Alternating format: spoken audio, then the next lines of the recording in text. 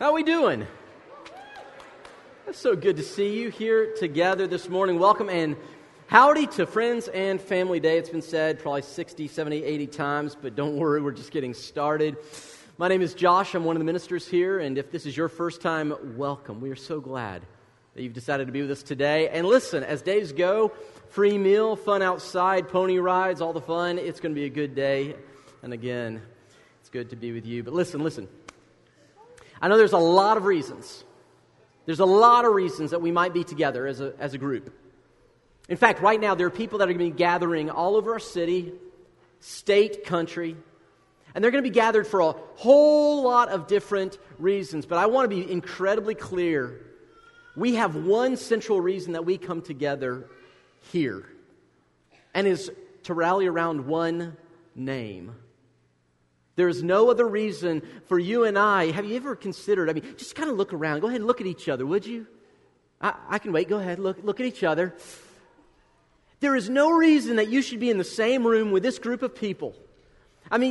We are a weird, eclectic bunch, but we are here because of one name that draws all people to Him. The name is Jesus Christ.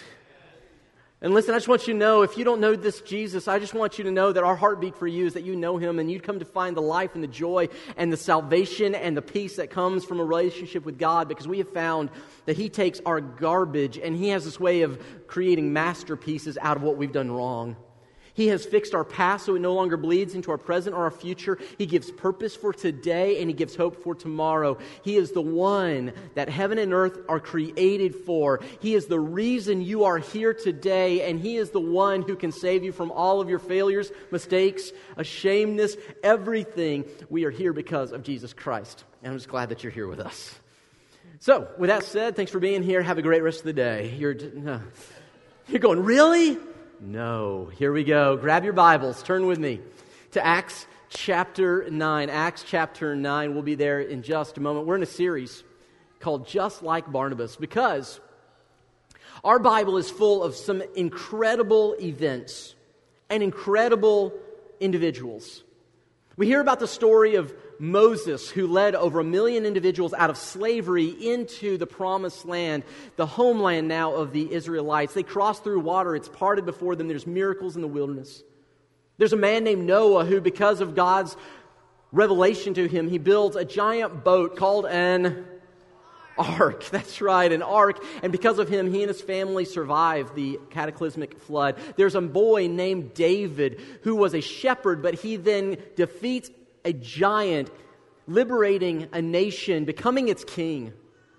There are all these stories. There's a young woman named Esther who was lifted up out of obscurity through what was the very first beauty pageant of the world by a king. She becomes a queen who then saves her people. Why am I telling you all this? The Bible is full of men and women, and we often look at them and go, I could never be like that. I could never do that.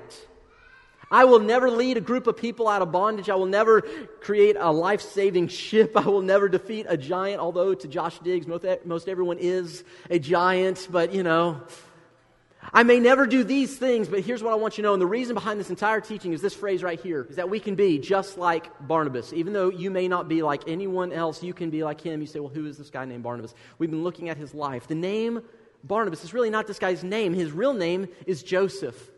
But he was given a nickname, Barnabas, by the believers because that nickname means son of encourager, or son of encouragement, or son of exhortation. And because of who he was, because of the kind of person he was, that when he was around, you were just better. They said, your nickname is Barnabas. Listen, you may not be able to do certain things, but every one of us can change the world by being encouragers. And so this week, we're looking at this one idea. And really, it's very good and appropriate that we're in this text today, because it's the idea behind what we're doing here. And it's this one word. It's the word welcome. Everybody say welcome. Oh, I love it. Welcome, welcome. We often use this word. In fact, I'll get up here and I often say good morning and welcome. But that word is such an interesting word. It means a couple things. One, it means a kindly greeting. Doesn't that sound nice? A kindly greeting. It comes from an old English word. But it also means one whose coming suits another's pleasure desire, or choice. In other words, when you welcome someone, it is more than simply a howdy, a hi, or a good day. It is that I want you to draw near because when you're around, I feel happy. That's what this means. But here's the thing. I don't know everyone in this room, and I don't know your story. Some of you I know incredibly well. Others of you we'll get to meet for the first time today, and I'm so excited. But here's the one thing I know about everyone in this room, regardless of your story, is simply this. Although we always love to be welcome, the reality is we have all felt unwelcome from time to time, haven't we? Come on, how many of you remember middle school? Let's get honest here. You had the lunch tables, you had the cool kids, and then your table, right? Or is that just me? Am I getting too personal here? And I was homeschooled, by the way, so that really tells you how, can't I sit with you? No, dude, you're such a loser. But we've all felt unwelcome from time to time, haven't we? A moment where we thought we could come into relationship, and yet someone, instead of saying, come on, they put their hand out. And isn't it also true, many of us, we haven't just felt unwelcome, but we have actually at times been the ones to put the hand out. Why are we talking about this? Here's why we're talking about this. Friend, if you don't hear anything else, hear this. We as a believing body always talk about what we call the gospel. That word means good news. Here's the good news. The good news is that you and I were the outsiders because of our sin. We had offended a righteous God, gave God the middle finger and said, I'm leaving. And God in His grace and kindness said, I cannot live without you. So He sent Jesus, God in a bod, to earth, and He brought the mail that said, you have been invited back home, and He delivered that piece of mail on the cross. The gospel is, you are welcome. You are welcome. And even if you've been rejected by others, you need to know that the gospel says you are welcome with God. Not because of your goodness, but because of God's goodness through Christ Jesus. If you don't hear anything else, you need to know you are welcome with God and you are welcome with His people. And I don't know what your past is. Maybe you've been in a church before where you were anything but welcome. I want you to understand that a bad representation of God is not the same thing as God. And someone who simply misrepresents God, do not allow a misrepresentation to dictate how you view God. You are welcome. And in fact, we're about to see a story about how this idea of welcome changed not just the life of one person, but the lives of now over 7 billion, and is influencing people around the world, even to this day. So we're talking about this man named Barnabas, but today we're going to be introduced to another character, another person that if you've been in church before, you know this name. His name is the Apostle Paul. And in fact, I love this picture because this is like the epitome of what we think of as Paul. He's got that very stoic, very scholarly look. And look, somehow, he got the King James Bible before King James got the Bible. I love it. It's great. But the Apostle Paul is one of the superheroes of the faith. After all, he wrote 13 books of the New Testament. That's almost half of the New Testament. He planted churches across the known world in Jerusalem, Syria, modern-day Turkey, Italy, Palestine. He was everywhere. And now today, because he wrote so many letters that have been compiled in our Bibles, he is one of the world's most accomplished and most bought authors in history. Over 5 billion Bibles have been purchased, and that says nothing of the number of free downloads and everything else. What am I trying to tell you? That when we think of Paul, we often think of this version, the man whose love for God and transformation is so great that he did great things. But here's what you need to know. Before he was known as the Apostle Paul, he was known as the persecutor Saul. His story was not one of, I love Jesus, but rather, I'm going to crush the church. In fact, the very first time we meet this man is when he held the coats of other men who took large rocks and threw them at another Christ follower named Stephen. And they threw rocks until he died, crushed his skull, his life gone out. And Paul stands there with the coats of the ones killing him, giving approval. This is the man. And in fact, where we pick up the story today, he is in Damascus. And he's there because he was sent on behalf of the leaders of the Jewish people who wanted to stamp out the Christian movement. It was called the way of God, the way of the Christ. And so he goes to the city of Damascus where he's going to arrest Christians and he's going to bring them back to Jerusalem to be tried, imprisoned, and in some cases executed. But on his way, Jesus meets him. Friend, aren't you glad that Jesus still meets people? That he comes to you. We don't find him. I always get tickled when people say, I found God. No, you didn't. Jesus wasn't lost. You were lost. He found you. And Jesus finds Paul. Although he was not known as Paul, he finds Saul. He knocks him off his donkey. And then he says, I'm the one you're persecuting. His life is changed. He becomes a believer in Jesus. He is baptized. And then he begins to do something radical. And that's where we come to in chapter 9. So it begins like this. Saul spent several days with the disciples in, notice this word, Damascus. Now, Saul, this is the name he was given at birth. It's not the one we know him as well. But he was with the disciples. Now, disciples, that's simply the name for someone who follows Jesus. You may know the word Christian. That means little Christ. But disciple means someone who follows, who does what someone else does, who says what someone else says. In other words, to be a Christian means you follow Jesus. You do what Jesus does. You say what Jesus says. You think what Jesus thinks. You model your life after Jesus. And he's in Damascus originally to persecute, but then Jesus saves him and he begins to bless. Now, at once he began to preach in the synagogues. The synagogues were the Jewish church of the day. That Jesus is the Son of God. Radical change. It goes on though. All those who heard him were astonished, I bet they were, and asked, isn't he the man who raised havoc, notice this, in Jerusalem among those who call on this name, Jesus? And hasn't he come here to take them as prisoners to the chief priests? In other words, they're saying his reputation, we know this guy, and his actions do not line up with who we knew him to be.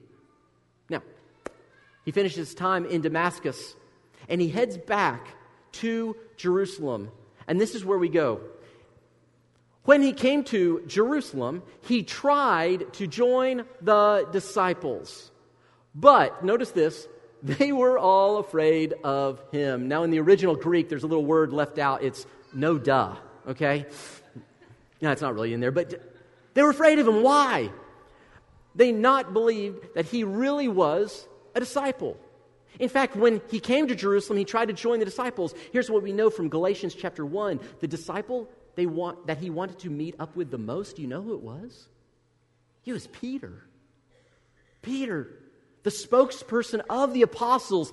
And get this little phrase, he tried. In the Greek, that phrase literally means it's an ongoing action. He did not try once. He kept trying and kept being rebuffed by the church, by Peter. Now I just want to pause for a moment. See, a lot of times you have someone who is a Saul, and there's a decision or desire to become something different. And frankly, there are times where there's Sauls and they have no desire to change. Isn't that also true? By the way, just quick question, friends. Have you ever been in a place that you knew you should change, but you did not want to change? Man, absolutely, I have. So you have a Saul who we know now as Paul. But between Saul and Paul is a gap. And the gap has to be bridged. The gap has to be shortened. Now, Jesus has already called Saul by a new name and said, you are my child. You are part of my family, whether or not my kids want you to be or not. But there's still a gap. Can you imagine what would have happened if Saul was never welcomed into the church? Just curious, do you think there's a chance that some of the letters that you and I listen to, that we read and find such encouragement, would never have been written? Is it possible that had he not been brought in and encouraged to take his next steps, that he would not have planted churches? By the way, we kind of know that's what would have happened. Just read chapters 11 and 13 in Acts. So what changed?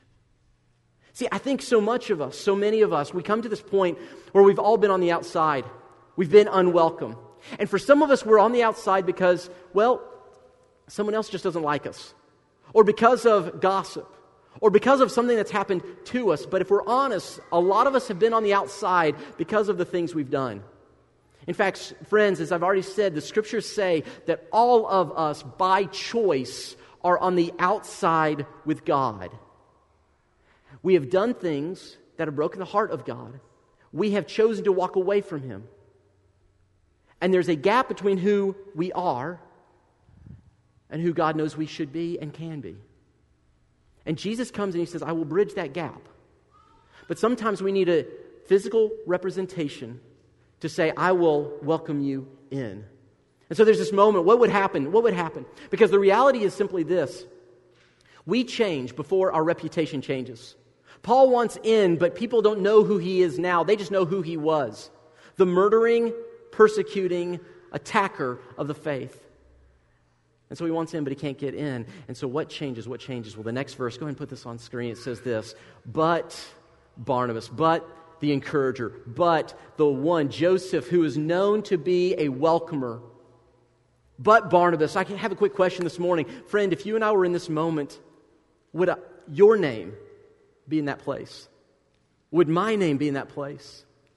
Would we be people who represent Jesus, who always say, come on in and not stay out? But Barnabas took Paul. And I want you to see, he does three things. He took him. And number two, he brought him to the apostles. He told them how Saul on his journey had seen the Lord, and that the Lord had spoken to him, and how in Damascus he had preached fiercely. Notice this third thing, in the name of Jesus. Three things that welcoming people do, because here's what you need to know. Encouragers are welcomers. Encouragers are welcomers. Encouragers say, you can do it, and I'm here with you. Encouragers are welcomers. You can never encourage if you do not welcome, because if you keep people out, there's no way to welcome them. There's no way to encourage. And so there are three things, and I just want you to jot this down this morning, because as a representative of Christ, or maybe, I know some of you have no relationship with Jesus. That's okay. We're glad you're here. Let me just tell you, you don't even have to believe any of this to believe and agree that this is true. That you can change a life by welcoming someone in who's on the outside. Isn't that true? You don't have to believe in Jesus to welcome people in, do you? Now, I'm going to show you something here in a moment that will help. But for anyone in here, you can change a life at school tomorrow by welcoming someone in. You can change the life of someone in your workplace by welcoming them in. But I want to show you there are three things that happen, three reasons, three ways. And we get this from Barnabas. Notice this. First thing, it says that he took him in. In other words, encouraging people, welcoming people, look for the left out and the lonely. Welcoming people, have eyes for people who are on the outside. Think about this with me for a moment. It is not that we don't have people around us who need to be welcomed. It is simply that many of us do not see the people who need to be brought in. Isn't that true? Cricket. Okay, let's try this again. We have people who need to be brought in at school, at work, in our neighborhoods, in our places of business and play. True? So, here's the thing. Why is it that we sometimes don't see people? Let's talk brain science for a minute. Are you ready? I want to put something up here. Research has shown that you have a mind. You're going, really? Yes, you do. It's fantastic. And your mind, 5% of all the things you think, all the stuff you think about on a regular basis, only 5% of it is conscious thought that you're intentionally thinking about. That means 95% of what you do is subconscious. If you have children, you wonder if that number isn't a little high for that or a little low for that. Here's why. Let's think for a moment here. Let's just talk for a second. This morning, how many of you brushed your teeth? I really hope all the hands go up this morning. When you brush your teeth this morning, quick question, did you consciously think through where you begin and how you go? Did you go, okay, I always start here and then I work my way around and then I kind of come around? No. That was a subconscious behavior, something you just do out of practice, out of habit. Only 5% of what you do consciously. You say, I'm not sure I buy it. Okay, let's do this. How many of you can feel your foot right now? Go ahead. Next slide. You feel your foot, right? What about, do you feel the sock in your foot, or maybe the warmth, or maybe a little sweaty, whatever it may be, right, this morning? Or maybe you're like, I can feel the hardness of the concrete underneath. I can feel the breeze because I'm wearing sandals, or whatever it may be, right? But here's the reality. My guess is you did not notice your foot until I mentioned your foot. Am I right? You weren't just sitting there going, oh, that sock feels good. No. But as soon as I mention it, all of a sudden you're like, oh yeah, I have feet. That's great. Here's what's interesting. Your brain did not begin sending signals to and from your foot when you thought about it. Rather, it was in the moment that you began thinking about it that your brain re-clicked in, and from the subconscious, it became conscious. What am I trying to tell you? You notice things and you know things often only when you engage your mind on purpose. It's like when I said, do you notice your foot? You didn't have to go on the journey to discover your foot. It's like, I know it's here somewhere. I can find it. You just said, I'm choosing to pay attention to it. And then you notice all sorts of things. Have you ever heard the phrase, walk a mile in someone else's shoes?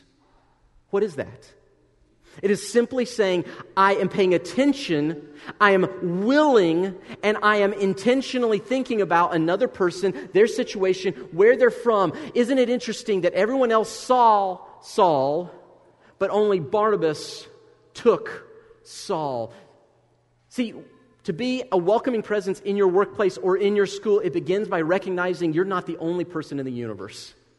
That there are other people around you with their insecurities and their sense of need and their lack, and you are the gift from God to be the one to bridge the gap, to invite them in. This is not just true in church, this is true everywhere you go. And the first thing we see is that Barnabas took Saul. By the way, I love that phrase, he took him. That word in Greek literally means he grabbed him. Can you imagine that moment? A guy who's been getting the cold shoulder, the stiff arm, has someone come over and say, you, come with me. Your story's not over. He said, you come. You come. Welcome. The first thing is that all of us as Christ followers, as men and women of God, or if you're not even a Christ follower, the first step, if you want to make someone's life better, if you want to change the world, change the life of someone else, welcome them in. Look for the left out and the lonely. And as you consider it, you will see people, you will see needs. Second thing is Saul needed someone to risk their reputation for him, didn't he? Consider this for a moment. What was his reputation when he originally left Jerusalem? It was not this magnanimous evangelist for the gospel of Jesus Christ. It wasn't the church planter. It wasn't the promoter of God. He was known as the murdering persecutor. That's what he was known for. And so when he comes back home, he is known for what he used to be. Isn't it true that so many of us are known for what we were? We're not known for what we are now. And isn't it also true that sometimes the hardest place to be known for who you are now is the place you grew up? Isn't it true that sometimes the places that you spent the most time, people will only remember your worst moments? My dad, a few months ago, took me and we went up to Oak Ridge, Tennessee. That's where he was born and raised. And I'd been there hundreds of times before growing up, but he said, let's just you and I go. And he wanted to show me his old stomping ground, and he began to take me from place to place and show me the different things he did. And he took me to this one hill, I love it, this one hill where his high school used to be, and he said, hey, you see that hill right there? I said, yeah. We went out and we walked on the hill. He says, it was right about here that I had borrowed my daddy's car, and I saw this hill, and I thought, I bet I can ride down that. I got it stuck. He said, so my dad had to call a tow. They got it out. He said, but for months, that was all anyone could remember was I was the kid who got dad's car stuck. And then he goes, hey, and you see over here, and he shows me another area where he did something. He goes, yeah, and people just knew me for that. And then we go over here, and this is what people know me for. See, what happens is when you are on the outside, the way you come in is when someone else risks their own reputation, uses it as capital to welcome you in. They vouch for you, they invite you, and they say, you can have a seat with me. See, Barnabas didn't simply take him, he then took him to the apostles, and what does he do? He begins to say, let me tell you who he really is. He's with me. He is a follower of Jesus. And we welcome. And he risked, don't get me wrong, there was genuine risk in welcoming Saul, because if the other believers were right and Saul was not a converted disciple, if this was all a ruse, then Barnabas' life, his reputation, his livelihood, everything was on the line. But Barnabas said, there's a gap between who you were and who you are, and I will stand in the gap. There's a risk to welcoming. But at church, in this case, I think the risk was worth it. And I want you to know you have in your life, you have Sauls, people whose past haunts them. You maybe be someone that today where you say there are things that haunt my life and I wish that I could be over here, and there is a gap. Friend, I want you to know that Jesus Christ has bridged the gap. If you want new life, it is as simple as following Christ, saying yes to Him, being baptized. But sometimes we need a human to say to us what God has already said to us, don't we? We need God with skin on sometimes. We don't just need to hear about it. We need to see it. He risked his reputation. Now listen. If you're not a follower of Jesus, again, we're so glad you're here. These two things you can do today. You look for the left out and lonely. You can risk your reputation. But I want to tell you, if you're followers of Jesus, this is for you. Hear me now. There's a reason why we do this. After all, why would I risk my reputation for someone else? Why would I look for others? Why would I disadvantage myself? Why would I give up my own relational capital for another person? And here's the big reason. Did you notice how many times he referenced the Lord and Jesus when talking about what Paul was doing? See, at the center of our story is a man who was God who welcomes us. And number 3, he remembers Jesus welcomes everyone. Encouragers, welcomers, remember that Jesus welcomes everyone. Or maybe you just want to strike that word everyone and simply put the word, Jesus welcomed me. Jesus welcomed you. Jesus found you. Jesus loves you. Maybe you're not a follower today, but if you are here, you need to know it's because God is after you. He loves you. He is on you. He wants you to be a part of His family. He is here to welcome you today. And I don't care what your past says, because Jesus says He is here to take care of your past, to give you hope for the present and a life in the future with Him. Remember that Jesus welcomed you and me. See, at the core of our story, it doesn't begin with Barnabas, it doesn't begin with Saul. It begins with Jesus. In fact, if we were to go backwards in time just a little bit, only 3.5, 4 years maybe earlier, there's this moment where our Savior is talking to a group of people, and He wants you to know that He welcomes you.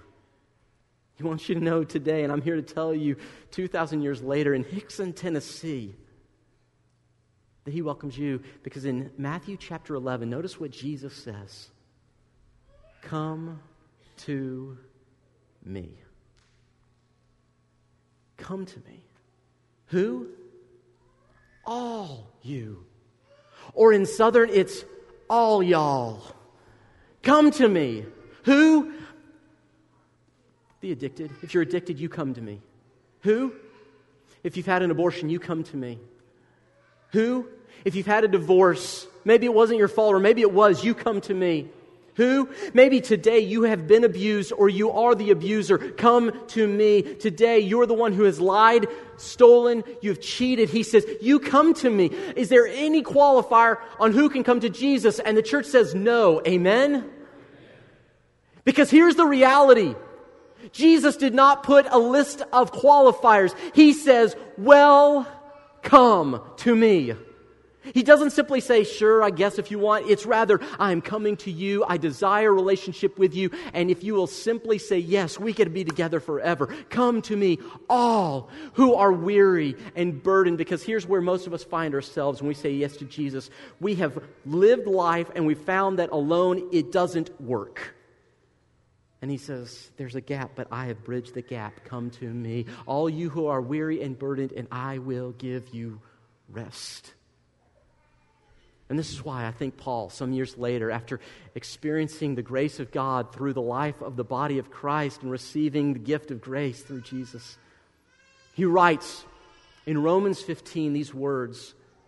And I wonder if he thought back to this moment when he says, may the God who gives endurance and encouragement give you the same attitude of mind toward each other that Christ Jesus had. What is it?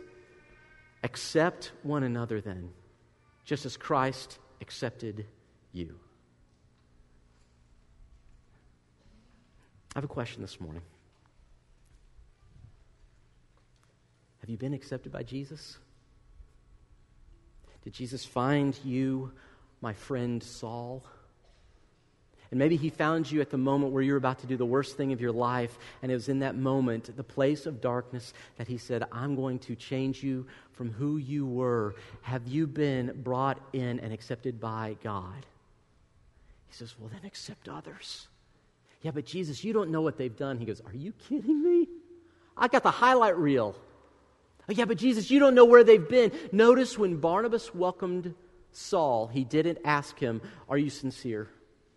He didn't ask him, do you understand what you did was wrong? He said, you come because I've been invited. Now you get to be invited. Here's my question this morning. Do you know anyone who's a Saul who, by God's grace, needs to be a Paul? Anyone here this morning that you want to bridge the gap for, that God is calling you? Do you have eyes to see? Are you willing to risk reputation because you remember that Jesus welcomed you? This is what it means to be welcoming, because we have been welcomed. I'm going to tell you this morning, if you have not yet come to faith in Jesus, if you've not said yes to the goodness of God and put Christ on in baptism, that can change this morning. The invitation's here. You understand that when you walk out your door in the morning, the welcome is there. When you walk in here this morning, the welcome is here. That Jesus Christ's desire for you is that you will come to know Him, and the welcome is here. Have you said yes to Jesus yet? We're going to give you a moment. We're going to pray here, and if there's anything we can do, you come find us. We'll be at the back here. I will be at the next step table. If I can serve you, if you're ready to learn more about what it means to follow Christ, we will talk and we will help you take that next step. But here's what you need to know. Jesus welcomes you. The church welcomes you. And no matter your past, the sign above the door of the family of God is welcome, because Jesus put it there. Let's pray together. Father, we thank you for this morning. And I thank you that you welcomed each of us. You know more about me than anyone, and yet you called me your child. You know more about each of us than anyone.